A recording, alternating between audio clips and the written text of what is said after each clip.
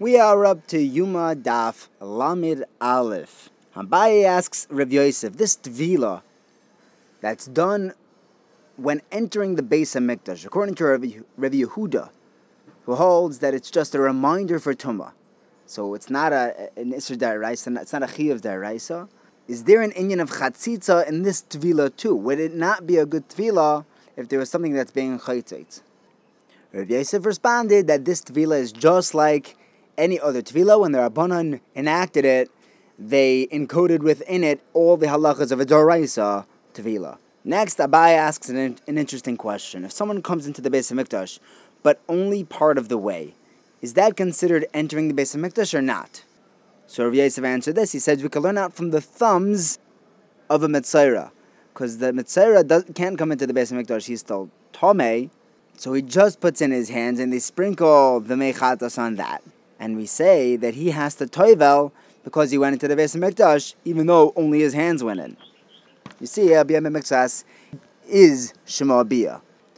Next, the Gemara asks, what happens if someone shechts an animal in the Beis HaMikdash, but he's standing outside the Beis HaMikdash? He has a really long shechita knife. So this is a question according to Ben Zoyma and according to Rabbi Yehuda. According to the Rabbanan who argue on Rabbi Yehuda. According to Ben Zoyma, he said that there's a chiyuv to toivel in the morning for everyone. Midaraisa. Does he say that only when you actually come into the Beis HaMikdash? Or maybe, since you're doing something in the Beis HaMikdash, you're shechting there, maybe you'll follow the sword and actually enter yourself. What about, according to the Rabbanan arguing Rabbi Yehuda, they say that you don't have to toivel because you're not coming into the Beis HaMikdash to do an avodah, you're just coming in stam. You're not doing an avodah when you come in, so maybe that's why you don't have to toivel. But over here, he's actually doing an avodah from outside. So does he need a toivel for that? The Gemara lands up with a teiku. Now the Kohen Gadol went to the mikvah a total of 5 times over Yom Kippur. He washed his hands in the kiyar, his hands and feet, 10 times. Now all of his 5 tevilas were done in the Kodesh, in the Beis HaParva, except for the first one. The first one that he did was in Chol, wasn't in Kodesh. This was on top of the Shar HaMayim, next to his chambers. So Abaye says, this spring that was flowing above the Lishkas HaMayim was at least 23 amas tall. Where do you get that from? So we have a Mishnah that says every gate in the Beis HaMikdash was 20 amas, except for the Ulam, which was 40. So now we're up to 20 amas because this was running on top of the Lishkas HaMayim, the Shar HaMayim. Next we have a pasuk that says V'rachatz b'sorei b'mayim b'mei mikvah, which teaches us, the Brisa learns out, that all of his basar needs to be in the water. His entire body must be submerged. So how much water do you need for that? You need 1 amma by 1 amma, and it has to be 3 ammas tall, because an average person is 3 ammas tall. Taisus explains it's actually a little taller. We're a little taller than 3 ammas, but as soon as you go down into that water, it goes up above your head. So the shoulder height is about 3 ammas. Right, Taisus says, by Hezek Re'iyah, the gate has to be 4 ammas. You see, a person could see over 4 ammas. The mikveh needs to be 3, because you go in and the water level rises. And that's how the Chachamim say you need 40 saw in a mikveh. So those 3 amas of the mikveh itself, plus the 20 amas of the Shar Mayim, is at least 23 amas tall. The Gemara says, yeah, but what about the beam on top of the Shar Mayim? And what about whatever waterproofing is necessary to keep the water above there? You have to put in some cement and sand or whatever to keep it from leaking. The Gemara said that the gates in the Beis HaMikdash were made of marble, so they were entirely waterproofed. So even just a mashahu is enough to keep the water out. Okay, but what about that one mashahu? It's not an amma, so we don't count in the cheshbon. It's 23 amma.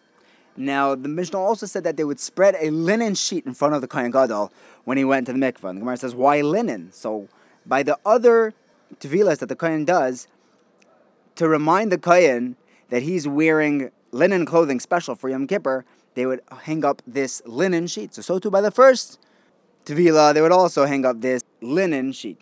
Now the Mishnah tells us the next steps in the process of the Kohen Gadol's. The Kohen Gadol would undress, he would go down into the mikvah, he would toivel, then he would come up and he would dry off. He would dry off right away because there might be a certain level of oineg in leaving the water on Yom Kippur. So that's why the Gemara has to teach us this step as well. The Mishnah has to teach us that he dried himself off. They brought him his golden clothing, he got dressed, and then he washed his hands and feet in the kiyar. Kidei Shad V'Raglo. They brought him the Karban Tamid. He shechted it. One of the other Kehanim finished the shechita for him. Then the Kohen Gadol grabbed the kli to catch the dam, because the Kohen Gadol also has to catch the blood. He has to shecht it and catch it. So he had this Kohen in the middle to help him out. Then he would go sprinkle the blood. He would put it in 2 spots, and each spot would go in 2 directions. So it was 2 sprinkles, but it went in 4 directions. Then he went in to bring the keteris of the shachar, while the Kehanim were taking apart the animal. They were skinning and cutting it up. He would also clean up the nearest once he was in there. Then he'd be makar of the rosh, the other limbs, the Karban Mincha, and the wine. A side note, the Mishnah tells us that the keteris that was brought in the morning was brought by the Kohen every day. The Kohen Gadol would bring it between the dam and the Eivarim. But the keteris in the evening was brought between the Eivarim and the Nesachim, the Mincha. If the Kohen Gadol was old, says the Mishnah, they would warm up water on Erev Yom Kippur, and they would add that to his mikvah so that it wouldn't be too cold for him to handle.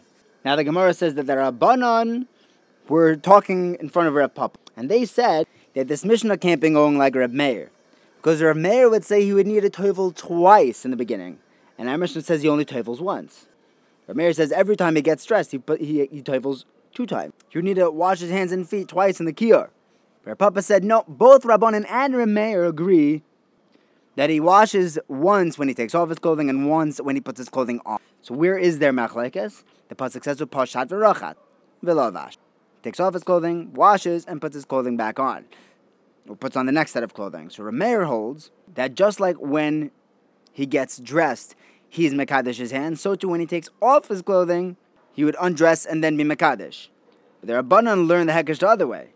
Just like when he gets dressed, he washes his hands and feet, so too when he undresses, he washes his hands and feet. Reb Meir learns that the tefillah is after dressing and undressing. The Rabbanan learned that it goes together with the dressing and undressing. But really, Reb Meir agrees that you only need 1 tefillah. The Rabbanan responded, how could you say that? We have a beferish brisa that says that Reb Meir holds that he would be mekadesh after undressing. Then he'd get dressed, and again you'd be mekadesh out of raglav. Reb Papa said, hey, if it's a brisa, it's a brisa. You're right, I take it. But you just can't learn that out from their machlek. You learn it from the brisa. So now, according to a mayor who's going to be mekadesh twice by the first levisha, he has 10 kiddushin. That's how you get the count of 10 times washing his hands and feet in the kiyar. But if the Rabbanan are saying only 1, then they are only up to 9 kiddushim. Where do they have their 10th? The Rabbanan would say, after he undresses at the end of the day, the last time he switches out of his Bigdei Kodesh into Bigdei Chol, he's mekadesh his yadav raglav. Have a wonderful